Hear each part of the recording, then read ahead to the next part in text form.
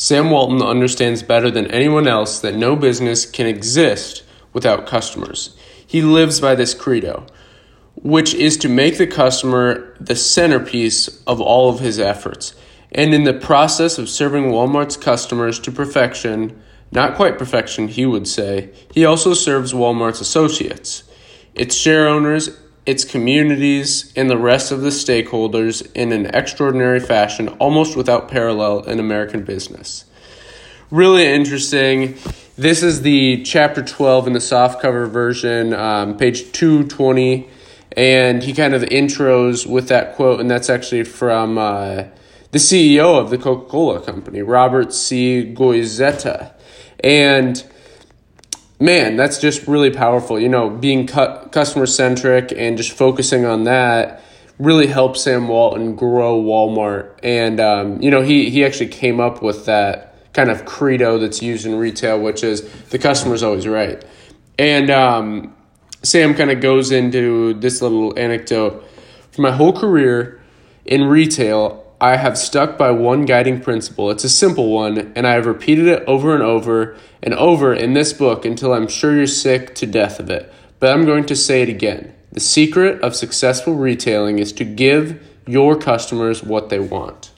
Man, as simple as that may seem, that is powerful coming from a man that made Walmart what it is.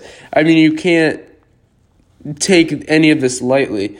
The secret of successful retailing is give the customers what they want.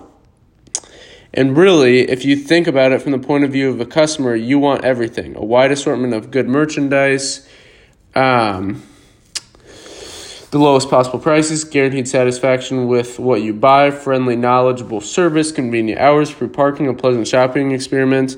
You love it when you visit a store that exceeds your expectations. And you hate it when the store inconveniences you or gives you a hard time or just pretends you're invisible. This is, again, kind of the introduction to this chapter, but I did want to share from the Creating a Culture chapter a couple kind of interesting points he makes as far as just some things he did to create a good culture. And there's a book called Culture Code, which is really good on this, but it's just interesting to hear Sam Walton's advice, coming straight from the horse's mouth. So, funnily enough, he's kind of known for these Saturday morning meetings, which is kind of not traditional in the retailing space. Usually, Saturday and Sundays, the weekends, people kind of relax. But Sam would actually do something called the Razorback cheer, which is the University of Arkansas's cheer, and he would, he would kind of intro the beginning by having a chairman call the hogs, which is kind of odd, honestly, like calling the workers hogs. But this is how it would go. Woo, pig suey. Woo, pig suey.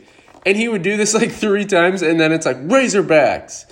And then he had one that goes, give me a W, give me an A, give me an L, give me a squiggly. And then everybody does a twist, and then he continues on, what's that spell? Walmart. What's that spell? Walmart. Who's number one? The customer. And he says, I know most companies don't have cheers, and most board chairmen probably wouldn't lead them even if they did, but most companies don't have folks like Mike Possum, who entertained us one Saturday morning back when he was safety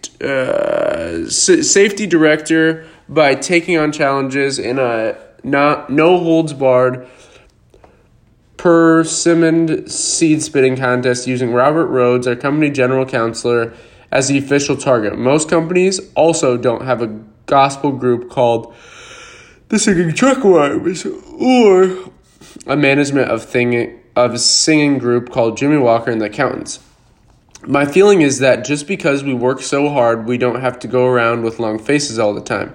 Taking ourselves seriously, pretending we're lost in thought over weighty problems at Walmart. If you have some important problem and an important business problem on your mind, you should be bringing it out at the Friday morning session called the merchandising meeting or the Saturday morning meeting, so we can all try and solve it together. I really like this, and that's kind of where I'll end this podcast. I've kind of been experimenting with making these a bit shorter just because, a theory called optimal stopping where, you take one thing and you should really run with that one thing. So really what I take away from this is Sam Walton's consumer-centric and just how obsessed he was with culture and kind of how he did things different. If you enjoyed this podcast, please leave us a review and subscribe to the Modern Academy. Thanks for listening.